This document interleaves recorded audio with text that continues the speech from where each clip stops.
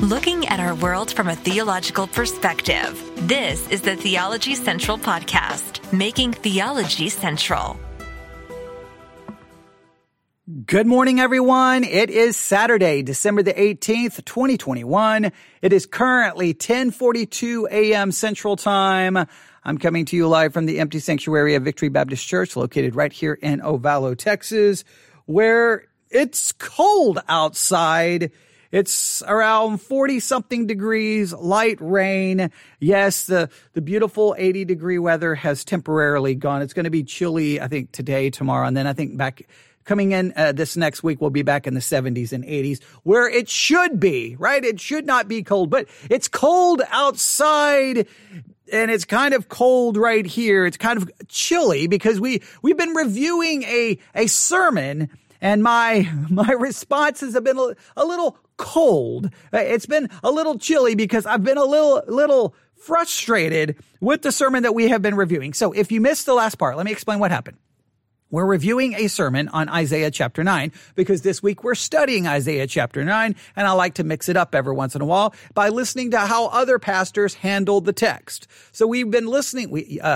2 episodes ago, we listened to a Greek Orthodox podcast deal with Isaiah 9. Then in the last episode, we started dealing with a sermon preached in a church in Colorado. I was able to look this up. The name of the church is, I closed it out. Let me find it again. 1 second here.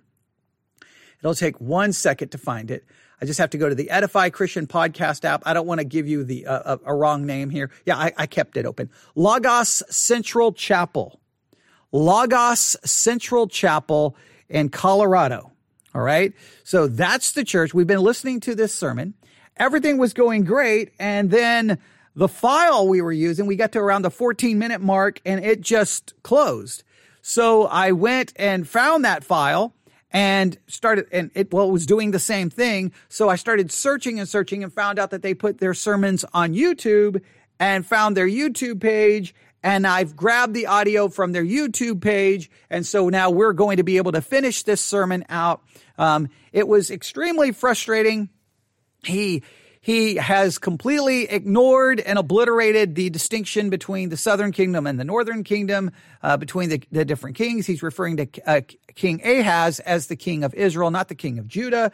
He's placed this prophecy in Isaiah 9 in the 500s instead of the 700s, which would be really bizarre for it to be in the 500s, since King Ahaz dies in the 700s, and he's referring to King Ahaz as being the king over Israel at this time. I mean, the whole thing is just an absolute train wreck. So we pointed that out. I wanted to at least hope and play the rest of the sermon to give the pastor the ability to maybe clean some of this up, and maybe he will fix this. So here's what we're going to do. We're going to back this up to the 11-minute mark. But here is there's nothing I can do about this. The audio from YouTube is extremely quiet. I have no idea why. I don't understand that. So many times when I listen to sermons from churches, I'm like, what in the world are they doing with their recordings? Okay. I mean, not that our recordings are perfect, but I try my best to make them sound as well as they can sound based off the equipment that we're currently using. But, yeah, I don't know. So here's what's going to happen. And I apologize here. When I play the sermon, it's going to be very quiet. And then when I come in, I have a tendency to be very loud. Okay. And I don't want to cause you great distress and do damage to your hearing and then get a lawsuit that you're suing me for ruining your hearing. I'm going to try to be very calm.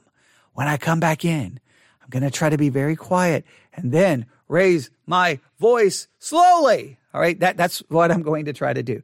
If the volume is just too low, let me know quickly, because then I can just say, well, guys, we tried, we failed. All right. But, it sounds so much lower than the other one, but I'm going to do my very best. So you may have to turn up the volume when you're listening to this sermon from Logos Central Chapel. Okay. I think that's Logos Central Chapel out of Colorado. We're going to allow them to proceed. I don't know how they can fix this sermon right now. There's been so many just clear biblical historical errors that it's really bad. And you have to ask yourself, when a pastor is getting all of these things wrong, I don't want to, it's like, well, then what can you trust? But I can understand making mistakes. It just seems like some of these things are, can you make that kind of mistake to call Ahaz? I don't know. Maybe I'm just being too critical, but here we go. We're going to jump back into this. Isaiah 9, we're reviewing a sermon from Lagos Central Chapel out of Colorado. And what we are going to do is we are just going to jump back in. I'm not going to try to do a lot of review. I wanted to go back and work on Isaiah 9, 1 through 5, since he read verses 2 through 5 and ignored them. I want to go back and work on them some more, but we cannot do that right now. We're just going to see where he goes. So are you ready? Here we go. Remember, the volume's going to be way low. I don't know why. If you work at your church, and or if you go to your church, and your pastor puts his sermons online, hey, about each week, nobody else in your church probably listens. Go listen, and if you notice a problem, let your pastor know. Okay, so then it doesn't end up on the internet where it sounds like they're talking like this. Okay, and nobody can hear it, because if you're putting your sermons online, the goal should be you want people to listen. Okay, right? Whoa, that's some brilliant wisdom from the Theology Central podcast. All right, here we go. He's going to come as a baby, and he's a son. And again, I can imagine the people hearing this prophecy about this child that's going to be born, all of a sudden their expectations of the hope that is given, this message of hope, that they're already beginning to interpret it in the way that is going to go well with them. I mean, they're hearing this message of a son that is born, and so they're probably already going around and being like, okay, so he's going to be born into royalty. So maybe King Ahaz and his wife are going to give birth to a son, and this son that is born from King Ahaz or from any of the other kings, maybe this is the Messiah. And so imagine, as the nation of Israel have all these kings and they're hearing this prophecy from Isaiah, and all of these children are born from royalty, from the kings and queens, I can imagine that the king's wise men, the king's kind of scholars are probably saying, this is the child that Isaiah was talking about. King, this is, King Ahaz, King Hezekiah, King whatever, Josiah, whatever king it would be, when they have a child, did you know that Jesus, that instead of Jesus, that this child is most likely Emmanuel, that this child is God, he is the Messiah. And I imagine that child being raised up, kind of thinking, okay, I'm this kid who is being prophesied by Isaiah. And so I could imagine the shock that as each of these kings have children and they're... A lot of speculation going on here. A lot of speculation. Now, there's nothing wrong with throwing out, well, I wonder if this was this way, but I just want to make sure there's a lot of speculation. The text doesn't, I don't know how the people responded to this. I don't even know how many people knew about the prophecy. I mean, he's acting like everyone knew. I don't know who knew. I mean, there's a lot of speculation there, but okay. All right. We'll just see. I'm just more worried about he's got the wrong time frame. He's assigning Ahaz as being king over Israel. He's got just so much, and he's ignored context. There's so much going on wrong here, but let's see if he's going to offer something here that will bring this all back together. Children grow up to be evil, to grow up and bring even more darkness, that the people became very disappointed. They became very disillusioned. Again, Isaiah makes this prophecy, and we don't see Jesus being born for hundreds of years later. Isaiah makes this prophecy, and I'm sure the people who are hearing this prophecy hoping for hope. They want the Messiah to come. They don't want to be under the rule and reign of these other empires. They want to be free because they're the people of God. And so you would think God is going to save them. God is going to bring them salvation. But it doesn't come for another 500 years. Why does he think... Why does he think it's 500 years? I know you're going to be saying it's no big deal. Listen, we've just got to be honest with ourselves here. Okay. First, I make mistakes with numbers all the time and dates. So I understand making a mistake. But even though I make a mistake, I hope I always own up that it's a serious mistake. Because whenever we're dealing with God's word, I know you're like, well, who cares? 500, 700. It's critical because it relates to so many things. If it's the 500s, Ahaz is not alive because Ahaz dies in the 700s. Okay, so that's number one. Number two, he's calling Ahaz the king of Israel. That's incorrect, and he's got the wrong date. He's got the wrong time. He's got the wrong nation. He's got the wrong everything. He's dealing with God's word.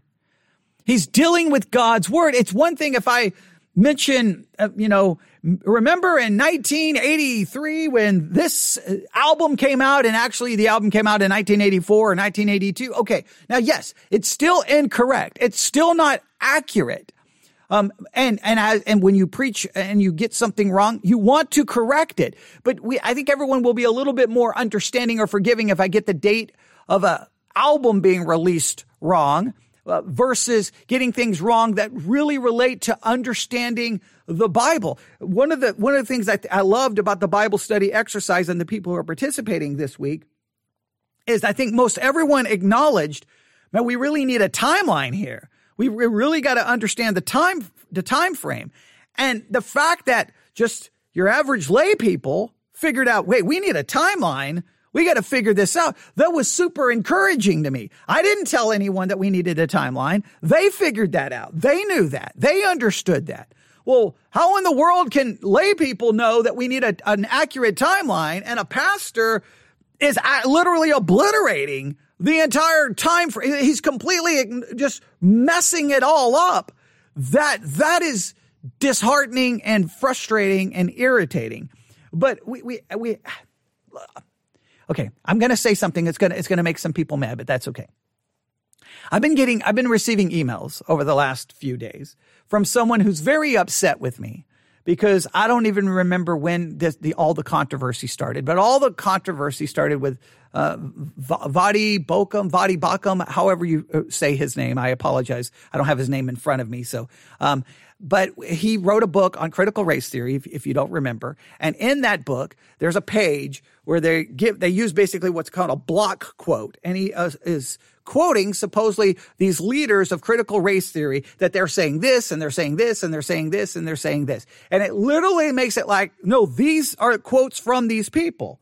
Well, some people started reviewing the book going, wait a minute, that person never said this.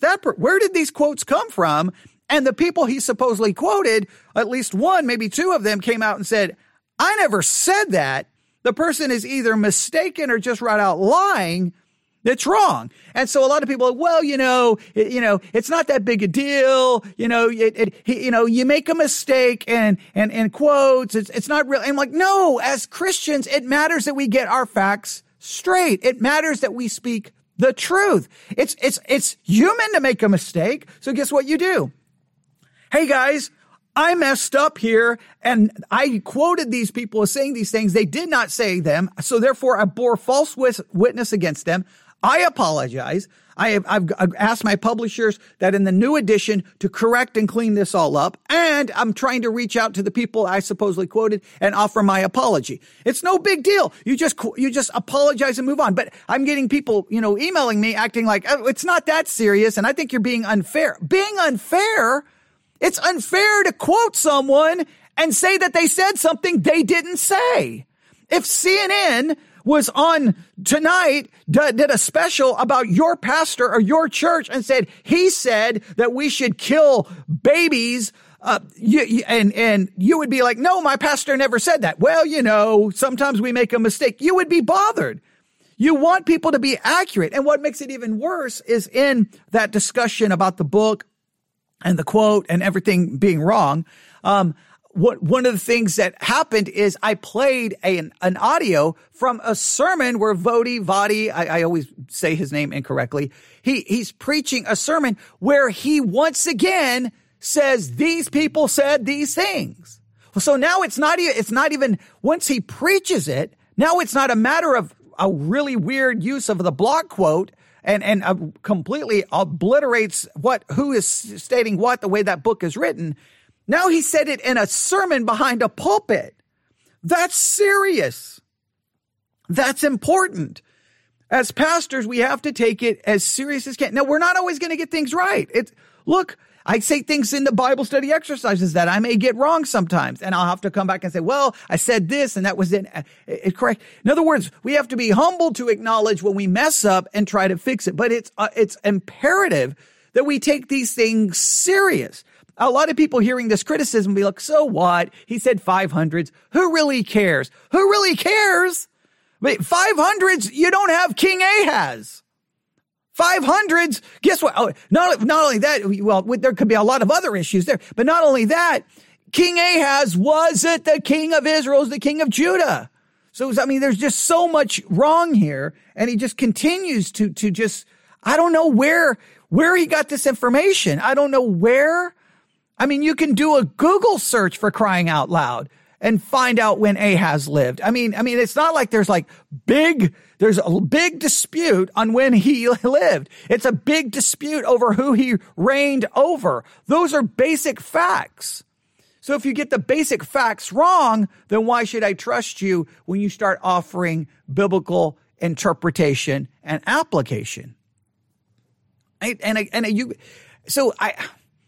I don't want someone, I want to make this very clear. I don't want you to turn into that person who just listens to every sermon and try to find every little mistake. That's not what I'm talking about. We need to be godly, and we want to get the most out of every sermon. Look, I'm going to try to find any positive in this sermon, and I'm going to praise it and make sure I point it out. But at the same time, we can't just overlook. So we got to have a proper balance.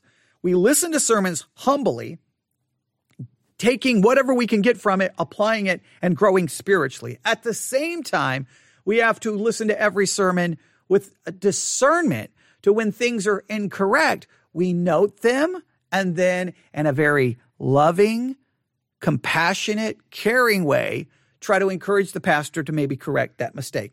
And then pastors, Sunday school teachers, small group leaders, we all must be humble enough to go, man, I messed up. I'll never forget. It's to this day, it bothers me. I think we're in Isaiah, and I said the Hebrew word meant something, and I get a phone call that afternoon, and one of the ladies in the church called me and said, that Hebrew word doesn't mean that. And I looked, and I'm like, you are absolutely right. So Sunday night, guess what I had to do? I had to stand behind the pulpit and apologize to everybody. I was wrong. I'm very, very, very sorry. I should have looked it up. I shouldn't have went from memory. I was wrong. And I explained what the Hebrew word was. I mean, it was embarrassing, and my male ego didn't like it. Now, but you know what? I'm thankful that woman was willing to call me and say, hey, you got that wrong. Now, once again, sometimes it says more about the church that it was a woman who called and not a man, because sometimes it's the women who seem to be doing more studying than men, which is sometimes very frustrating. But it bothers me to this day that I got it wrong. And there's been other situations where I've had to stand behind the pulpit and say, I was wrong. It's embarrassing. I don't like it. I hate it. But you know what? The fact that I hate it probably says more about ego and pride than it does godliness. Because I shouldn't hate it. I should welcome the correction and being humble to apologize. I should hate the fact that I made the mistake in the sense that I should take it more seriously. But so it's just frustrating because he keeps saying, these are just basic facts. I mean, none of this, look, there are complicated things in this chapter. Just trying to figure out chapter 9, verse 1. Okay, who's being vexed? Who is the ones in vexation? Who are the people who suffered vexation? Who was it? Is it Zebulun and Naphtali, or is it these people? Like there's some questions we could have here. And in fact, I say I'm going to get ready and start working back through it. But there's some difficult verses in 9. But you can never hope to get to the complicated verses if you're messing up the basic information that's not complicated. And that's why I told everyone in our Bible study exercise this week, write down what we do know.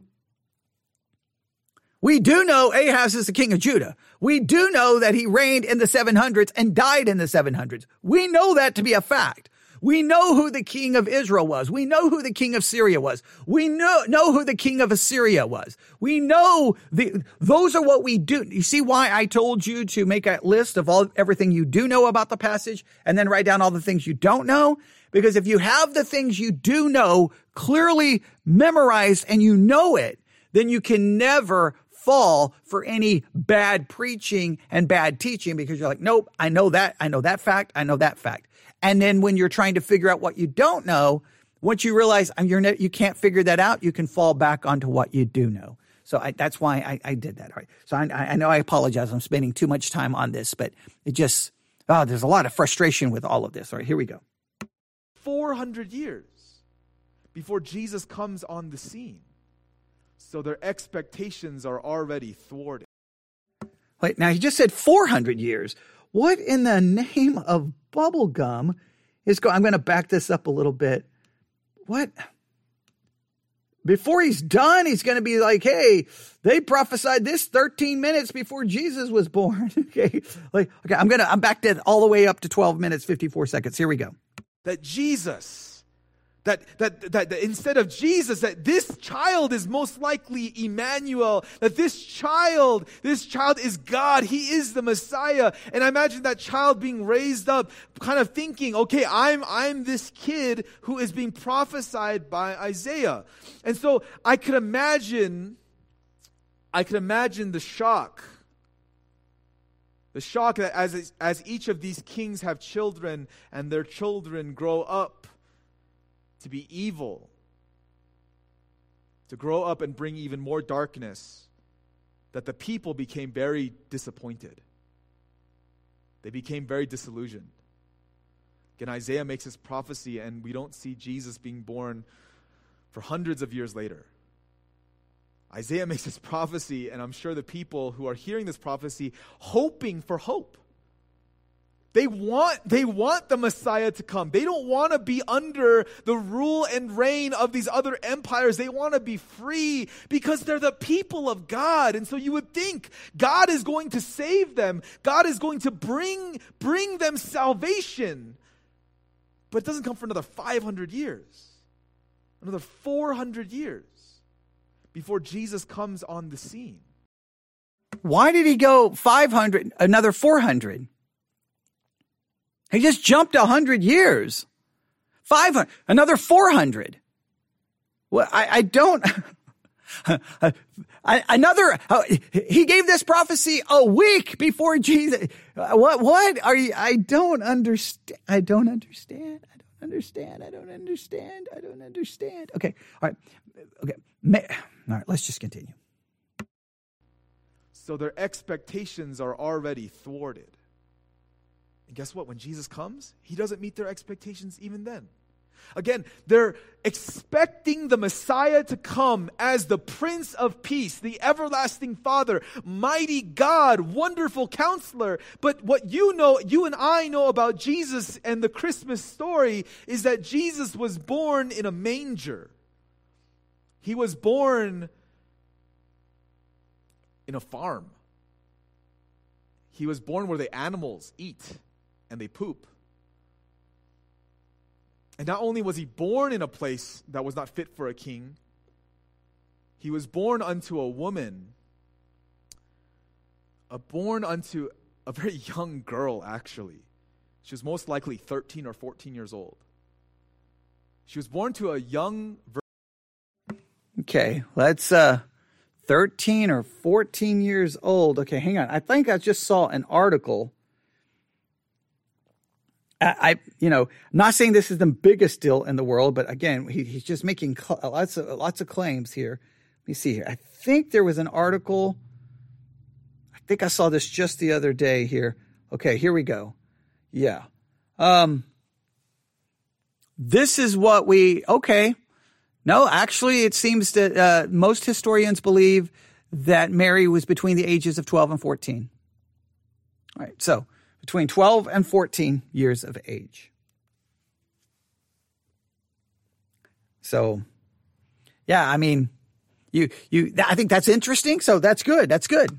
He pointed out something that appears to be accurate. So that's very good. And I'm not saying that in a facetious, sarcastic way. That's awesome. I don't know if I had forgotten that or if I didn't realize that, but that gives you kind of paints a picture of kind of what was going on. A 12 to 14-year-old girl giving birth. All right, let's continue. Virgin girl who wasn't even married yet. And again, imagine the shame. Imagine the shame of Mary as she is bearing the Prince of Peace, as she is bearing the Lord of Lords, the King of Kings, the Almighty God, and the people around her are not saying, oh, your child is going to be the Savior of the world. If I can use language that isn't inappropriate but really means what it is, people probably looked at her and said, you're going to give birth to a bastard. We don't even know who really the father is because you're not married. Jesus wasn't born into this situation where he was given the glory that was due. That when Isaiah is making this prophecy, the people's expectation of the Messiah coming in is he's going to come in triumphant. He's going to come dressed in gold. He's going to come in with all of the glory of God because he has these titles given to him by God Almighty, God himself. But we have to remember that a lot of what Christmas is humble expectations. Today, the message for you is this, is that a lot of times your hope is placed on external context. Your hope is based on external circumstances rather than on the promise of God. Your hope is placed on things of this world rather than the word that God has promised unto you. When people met Jesus for the first time, he always was not what they expected. And I know that sounds weird, but that's actually how it goes. And especially for the disciples, Jesus was not the guy that they expected. And even the disciples who were closest to him, and they saw him do the miracles, they saw him do all these amazing things. I mean, imagine just being Peter. And as you're Peter, you're seeing Jesus feed the 5,000. You're seeing Jesus heal the sick and give sight to the blind and raise people from the dead. Imagine being Peter, and as you are walking into Jerusalem, as Palm Sunday's happening and all the palms are being put down on the ground and Jesus is entering into the city of Jerusalem, and people are saying, Hosanna, Hosanna. Blessed is the one who comes in the name of the Lord. Peter's probably thinking, all right, finally, it's all paid off. All of the hard work and all the things that we've been working these past 3 years, we're finally going to get our reward. And imagine just being Peter and the other disciples as Jesus is walking into the city and as he's going in on the donkey and all the palm leaves are being laid out, and Peter is just being like, yeah, I was there from the beginning. I was there and I saw him. He called me. I'm one of the disciples. How awesome that is. But the thing about Peter is that his hope before the death of Christ was based on external circumstances. Now, here's, what do we say here? This is, again, one of these situations where it's not necessarily that he's saying anything wrong. You could even argue there's some good application here. The problem is we still don't understand Isaiah 9. We still don't understand the historical context. We still don't even know what's going on in the very after the prophecy of a child being born, a son is given. In verse 6, then we have verse 7. Of the increase of his government and peace, there shall be no end. After we have all of that, then immediately the text is like, The Lord sent a word into Jacob, and he hath lighted upon Israel. Okay, and then as one Bible describes the next section, the Lord's anger against Israel. We still don't know what in the world's going on there because, well, we can't seem to get anyone who actually wants to preach the actual text. Now, I'm not saying that there are pastors and churches that do, but there's so much of this out there, and it's just so frustrating because you're like, no, we need to understand this prophecy. And it's like, he's just immediately he's forgotten Judah, or as he keeps saying, he hasn't even mentioned Judah. He's forgotten Israel of then, and now he jumps to the New Testament. He jumps 700 years without ever still trying to figure all of this out in its historical context. So, all right, let's see. I think the rest of this is just going to be application. I don't think he's going to he may go back and do a little bit of work on the names. Maybe. We'll see. Rather than the word of God. Because Jesus kept telling Peter, I'm going to die. Peter, they're going to kill me. Peter, I know that they're welcoming me in as king, but a few days from now, only half a week from now, they're going to kill me. They're going to crucify me. I'm going to die. And Peter says, no, that's not going to happen. There's no way you're going to let that happen. There's no way that you can die because you are the King of Kings. You are the Lord of Lords. You are the Messiah. And Jesus says to Peter, you're going to deny me 3 times before the rooster crows. Imagine being Peter. Imagine being Peter in that situation. He's probably thinking, he's like, what, Jesus, you fulfill all the prophecies that Isaiah is talking about. You fulfill all the prophecies of the Messiah. I've seen it with my eyes. I've seen the power that you have, that you can raise people from the dead even. You can heal anyone you talk to. The words, the way that you interpret the scriptures, only the Messiah would be able to speak with that kind of authority. What do you mean you are going to die? You can't die. Peter's hope was based on the external. And the reason why people on Palm Sunday were welcoming Jesus in was because they thought Jesus was going to overthrow the Roman Empire. The external expectations was that Jesus, as he is marching in and being triumphant in his entry into Jerusalem, was going to come out and his crown of gold was going to come on his head and he's going to have a flaming sword, and even Caesar himself would have to bow before Jesus.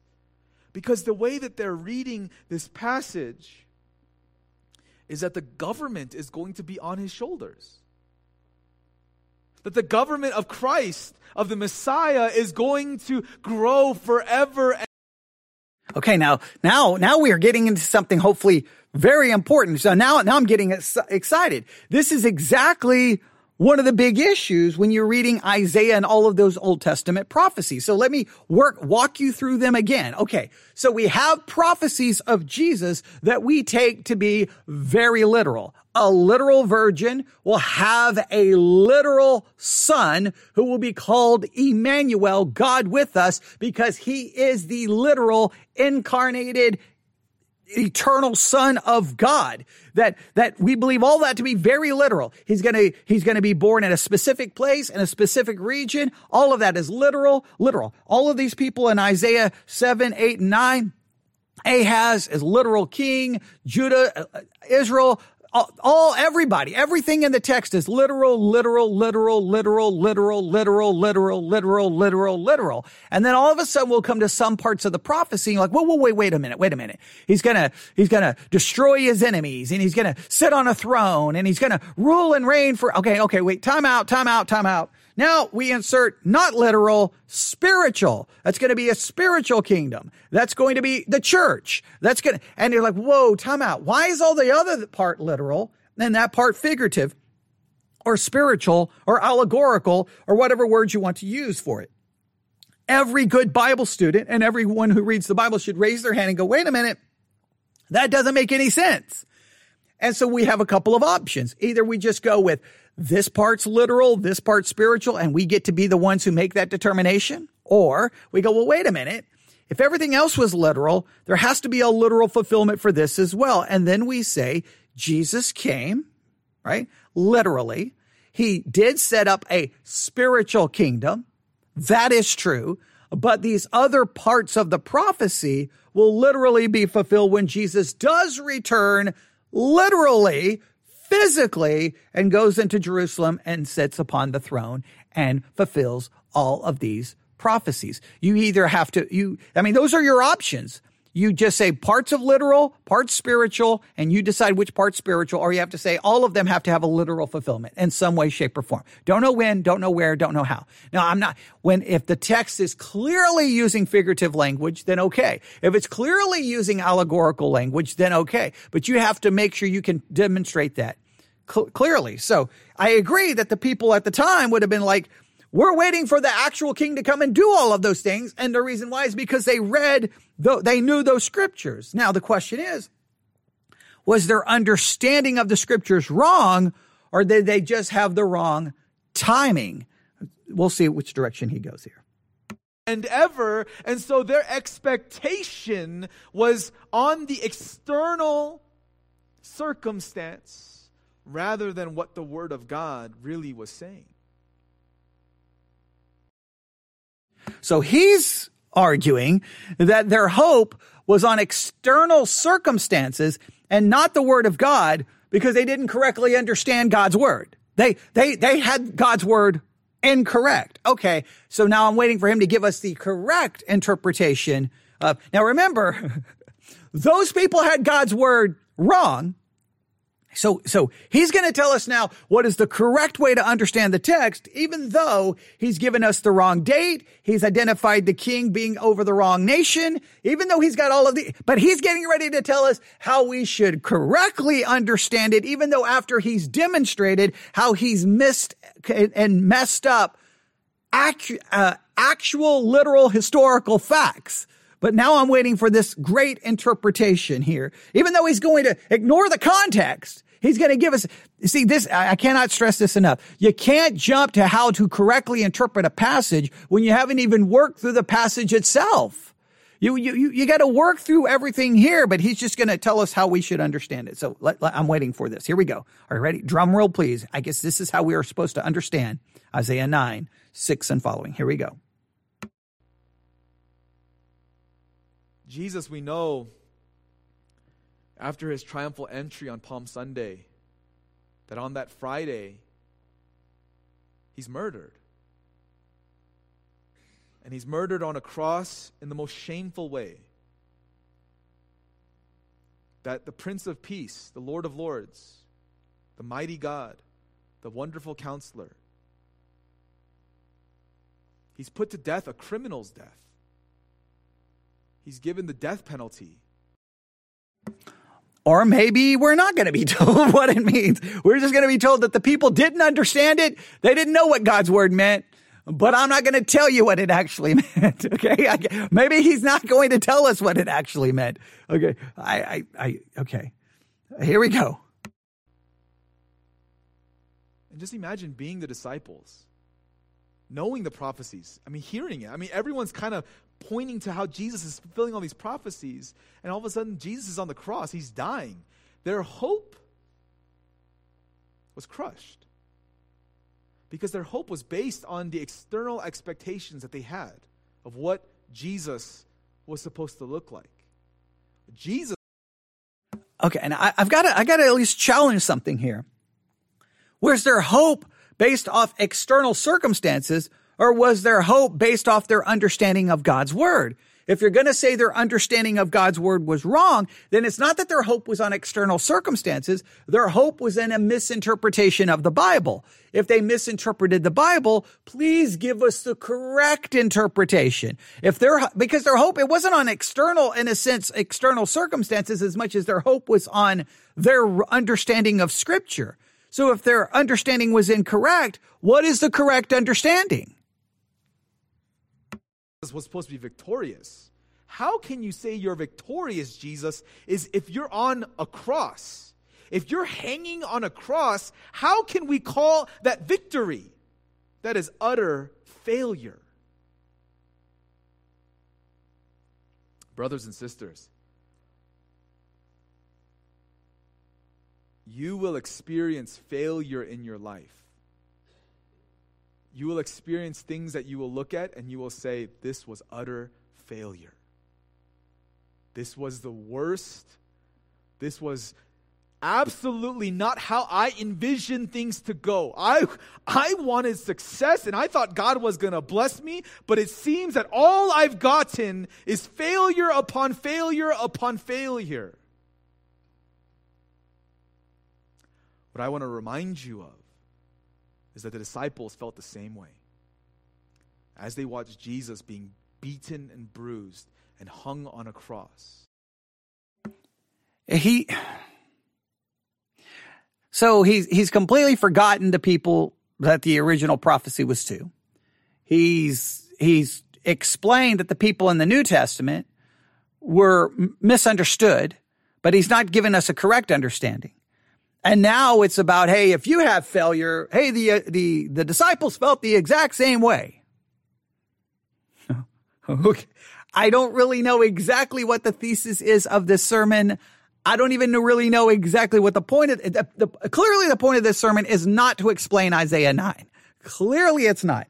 We got 14 minutes left. So now it's getting ready to transition following the basic sermon template. He did the break the ice, be relatable. Now he's going to have to drive home something emotional and something practical because you can't do that. The middle part, well, it wasn't exegesis. I don't know what it was. So here we go. That they felt that they had failed. They felt that God had failed. You see, the hope of Christmas, the hope of Christmas is that God has already written the beginning, middle, and end. That God knew that he was going to send his son in the form of a child to be the Prince of Peace, to be everlasting Father, to be the mighty God, to be the wonderful Counselor. He knew he was going to be these things now and forevermore, but he also knew what this meant is that he knew that Jesus, the Messiah, was going to bring an end to all sin, but not in our expectation. Jesus was not going to end sin with a flaming sword. He was not going to bring the end of sin with a crown of gold. Instead, he brought the end of sin with a crown of thorns and nails in his hands and nails in his feet, being hung on a cross. God fulfilled his promise of a Messiah, of the Savior of the world. He fulfilled it, just not in the way that we would have done it. He did it in the way to show us his love, to show us his kindness and compassion to us. Jesus could have easily come down with a sword and killed all the Romans. He could have easily come down and killed all the Pharisees and all the Sadducees. He could have come down and killed all the pagans, all the Gentiles, all the people without faith, and he could have easily mowed them down and been that kind of Savior. The kind of Savior that would go in front of Caesar and say, Caesar, you bow down to me and I'll cut off your head. But no, we have a Savior who, instead of taking the sword to those who deserve the sword, took that punishment on himself to show his love. So the hope that we have is not a God of force, is not a God who is angry, who wants wrath to be his first name. But instead we have a God who loves us dearly, that he would send his son in the form of a child, in the form of a baby, to be sent to live for us and to die for us. When I read Isaiah and I read this prophecy, like many other prophecies in the Bible, I have to put myself in the situation of the people at that time hearing the prophecy. And they probably had all these ideas of what the Messiah would look like. And imagine telling them, when they're thinking of this Messiah being like a superhero, being like, in royalty, being rich and famous and well-liked and just the most popular guy in the world, that when they find out that the Messiah of the world was a carpenter from Galilee, when Jesus was this humble guy, not born into the royal courts of Jerusalem, but just an average dude.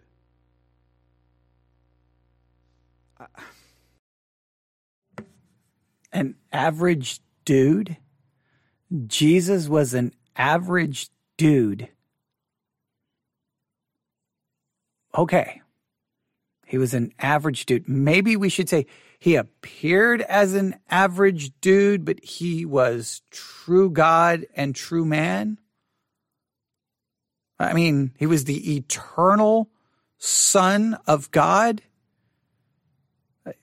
I don't think he was the average dude. He took upon the form of a servant. He appeared as the average dude, but he was still truly God in the flesh. The average dude, okay. Oh boy. Okay, let's just continue. We got 10 minutes left. Hopefully I make it to the end. In our lives, we put so much expectation on what God is going to do to bless us. In our lives, we put so much expectation when we pray even. And we pray for blessing. We tell God our plan and what blessing looks like for us. We say, God, do this, do this, do this. Please, but please do this, please do this. Please give me this. Please let this happen and let this happen and let this happen. And I'm not saying that's bad. But what I'm saying is that a part of the joy of following God is that we don't dictate to God what he's going to do. Is that we humbly accept whatever he brings to us. And that means even if the worst thing happens to you, your greatest fear comes true, and it happens to you, God is still going to keep his promises for you. That's a beautiful thing. If you really understand this, it's a beautiful thing that will give you eternal and unconditional joy. Is that no matter what trials you go through, no matter what hardship you go through, is if you truly understand the hope that we have in Christ, is that no matter what circumstance you're put through, is that God is still good and he's still going to use your terrible situation for his glory and his goodness. That you may feel that you are on rock bottom, that things could not get worse in any way. But see, that's when God becomes most beautiful. That's when we become most sensitive to the power of the Holy Spirit. It's because when we're at rock bottom, we don't have anywhere else to go. We don't have any more expectations. We don't have any more of these false pretenses to think that God is going to do this or God is going to do that. There comes in us when we hit rock bottom a humble submission of, Lord, do whatever you want, because I clearly can't do anything myself. Lord, this situation is in your hands and yours alone. Let your will be done, not mine. Let your will be done on earth as it is in heaven, not my will be done. Because my will is just going to mess things up even more. But your will is going to work out beautifully. This is the heart that the disciples had to learn.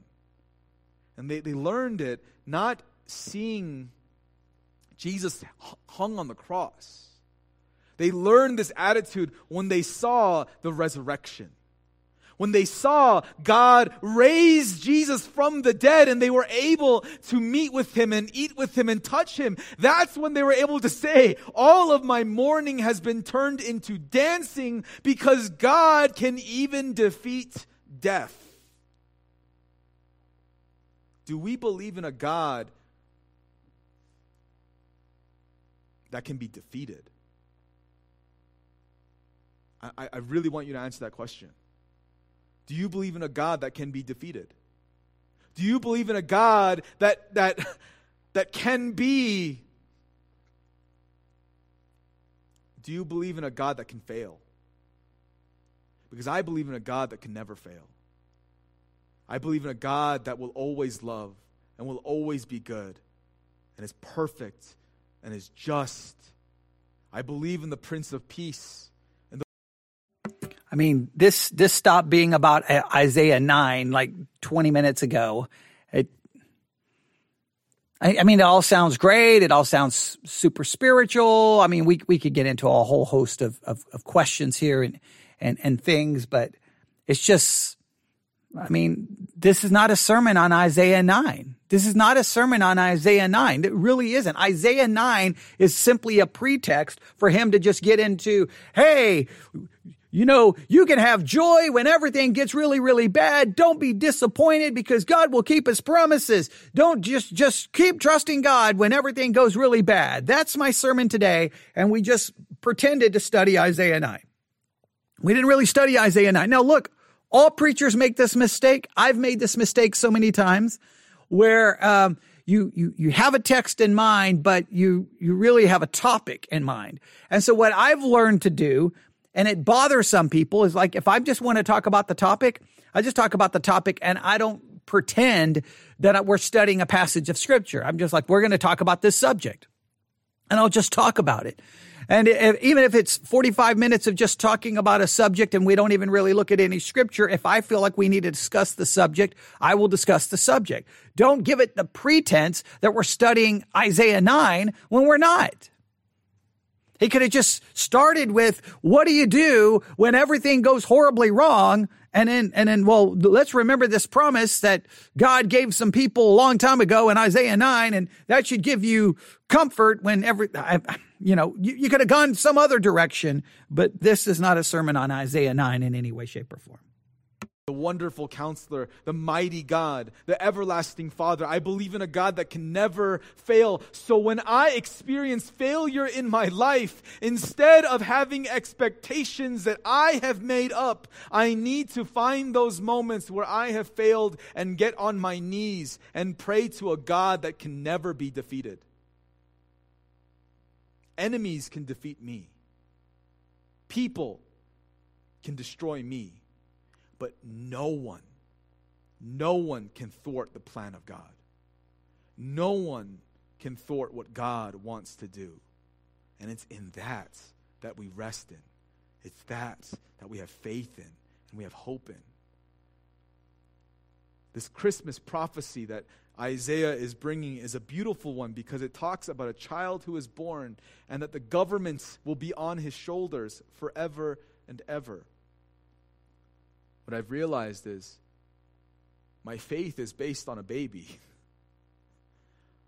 My faith is based on a baby that was born out of wedlock, born in a humble, dirty,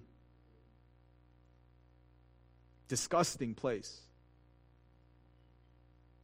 It would not fit the expectations of anyone whatsoever. But I believe that it is in God's plan that he sent his son to die for us so that we can experience eternal life. My charge on you as we go through this season is to give up your expectations, to give up your man-made hopes, to give up and surrender and lay it at the foot of the cross. And not only do that. I see now this comes in that the powerful appeal for application, going to change the tone of the voice a little bit, be more heartfelt. Okay, this is the basic template in preaching. He's followed every template that you're supposed to, but guess what? He's given us the template. He's given us the presentation. He's given us about he's going to give us about a 35-minute sermon so everybody can get out on time. He's done all the job you're supposed to do as a pastor. However, and when I say the job you're supposed to do as a pastor, the job that obviously everybody wants as a pastor, guess what nobody got? We still don't have a clue what in the world's going on in Isaiah 9. We still don't even have a clue and how the people misunderstood the passage because he's not even explained the right understanding of the passage. But hey, that's okay. Merry Christmas. We had a little Christmas sermon today. Are you happy with that? Yeah, I'm happy with it. Yeah, okay. What? It's all show. It's all show. It's just all. What's even the point? What is even the point? Just stay at home. What's the point? Because I still don't get, I still don't understand Isaiah 9. He didn't do anything to help me even come close to figuring out the text. But come on your knees before Christ like a servant and say, Lord, these are my expectations. These are my hopes. These are my dreams. And I give them all to you. And I would rather have what you want for me, whatever that may be. And the beautiful thing about Jesus, the beautiful thing about God is that when we give to him our expectations, our hopes, and our dreams, and we lay it at the foot of the cross, I guarantee you he will give you far greater things because he loves you and he cares about you. But first and foremost, Oh, that's so dangerous. That is so dangerous. So dangerous unless you offer up some kind of explanation. Hey, if you will come to Jesus as a servant and give him all of your expectations, boom, he's going to give you, it's going to be amazing, far greater than anything you want. Well, someone could come to church, say, okay, this morning I'm giving Jesus all of that. And then 3 weeks later, find out they have cancer. 3 weeks later, physically assaulted, raped, molested. I mean, come on, let's be careful what we say there. All right, let's be careful because you've got to explain exactly what you mean. If you come and give Jesus all of your expectations, he will give you something far greater. What is he going to give you far greater? What? You need to explain exactly what that is. Are you saying come to Jesus humbly as a servant for salvation and then he gives you eternal life, which is far greater than any suffering you may endure in this life? Okay, you gotta make sure you explain that because I mean, people can hear that. Hear a sermon like that, and then, at 2:00 in the morning, a tornado rips through the town and kills a large portion of their family or destroys their home. I mean, come on. Man, pastors say things that sometimes it's like, do we even really think we sell it in such a way. I've said it so many times. We sell Christianity in a way that doesn't meet reality, which leads to a lot of people becoming bitter, burnt out, and like, this doesn't work. That's all garbage because I gave Jesus my expectation and here's what I got for it. Now you're starting to hear a little bit of frustration. I do not like that, okay? Because I heard so much of this kind of Christianity sold, and the next thing you know, I was standing at the graveside of my mother. Yeah, thank you for all of what you told me I was going to get. I came to Jesus and ended up with a dead mother at the age of her. She was 39 years of age after we never were able to reconcile our differences, and I wasn't even living at home when she died. Yeah, thank you. Great, wonderful. I mean, come on. Let's just got to be careful how now, I know you're going to say, well, that's not what he meant. Right. It's his responsibility to say exactly what he meant. It's his responsibility because you don't want to sell something that gives people a wrong impression. Hey, you come to Jesus this morning on your knees as a servant, giving up your expectations. Boom. You're going to get more than you could have ever imagined. Okay. Get more what? Have to trust him that even if he is taking you to a hard and difficult place, that if you have a humble and submissive heart unto him, that is far more important than you being blessed. Our blessing is found when we shift our hope from external circumstances to hope in the word, that whether we are rich or poor, whether we are powerful or weak, that whether we are healthy or sick, that all of this is secondary to us coming before the cross and giving our lives to Jesus. Let's pray. Father, we have so many There you go. So the thesis of his sermon is don't trust in external expectations. Don't trust in external expectations. Trust in Jesus. And that all came from Isaiah 9. What in the world was I don't know. I really don't know what to say. I don't know what to say. I don't know what to say. I don't know what to say. I really don't. It's an hour. I want to go back to the goal tomorrow morning here at Victory Baptist Church, looking at the pulpit that I'm staring at the pulpit that I'll be standing behind tomorrow morning. The goal is Isaiah 9. We're going to work on it. The focus is we're gonna try to do at least cleaning up and understanding verses 1 through 5. Then we will just mention verse 6 and 7 because that's where everyone always focuses. And then we're going to work on really 8 through 21 to the best of our ability. We're gonna see what we can do with 8 through 21. I don't know how. Put it this way: it may not be as applicable. It may not be as emotional, as touching as he just made it all to be. But you know what? If we can leave here tomorrow morning with a better understanding of Isaiah 9, 8 through 21, I think it'll be better for everyone. So that's the goal. That's the plan. I don't know how well there's going to be plenty to criticize of how I handle the text. I'm very aware of that, but I'm going to do my very best to at least make us look at the text. But that's a lot. That's just, we've had 2 examples. I could find more, but we don't have time to review any more sermons on Isaiah 9. But yeah, well, if you hear any sermons this weekend or next weekend, whatever your church is doing for Christmas, just pay attention to how the text is handled. And that's all I can say. All right, I'll stop right there. You can email me, newsif@yahoo.com, newsif@yahoo.com. Keep working on Isaiah 9, and then tomorrow we'll try to bring that. We'll wrap this week's study up, and then we'll introduce next week's study, and we'll see which direction we're going to go next week. All right, everybody, good to go? All right, have a great one, and I'll probably be back on the air live here soon, probably. I think that's the plan.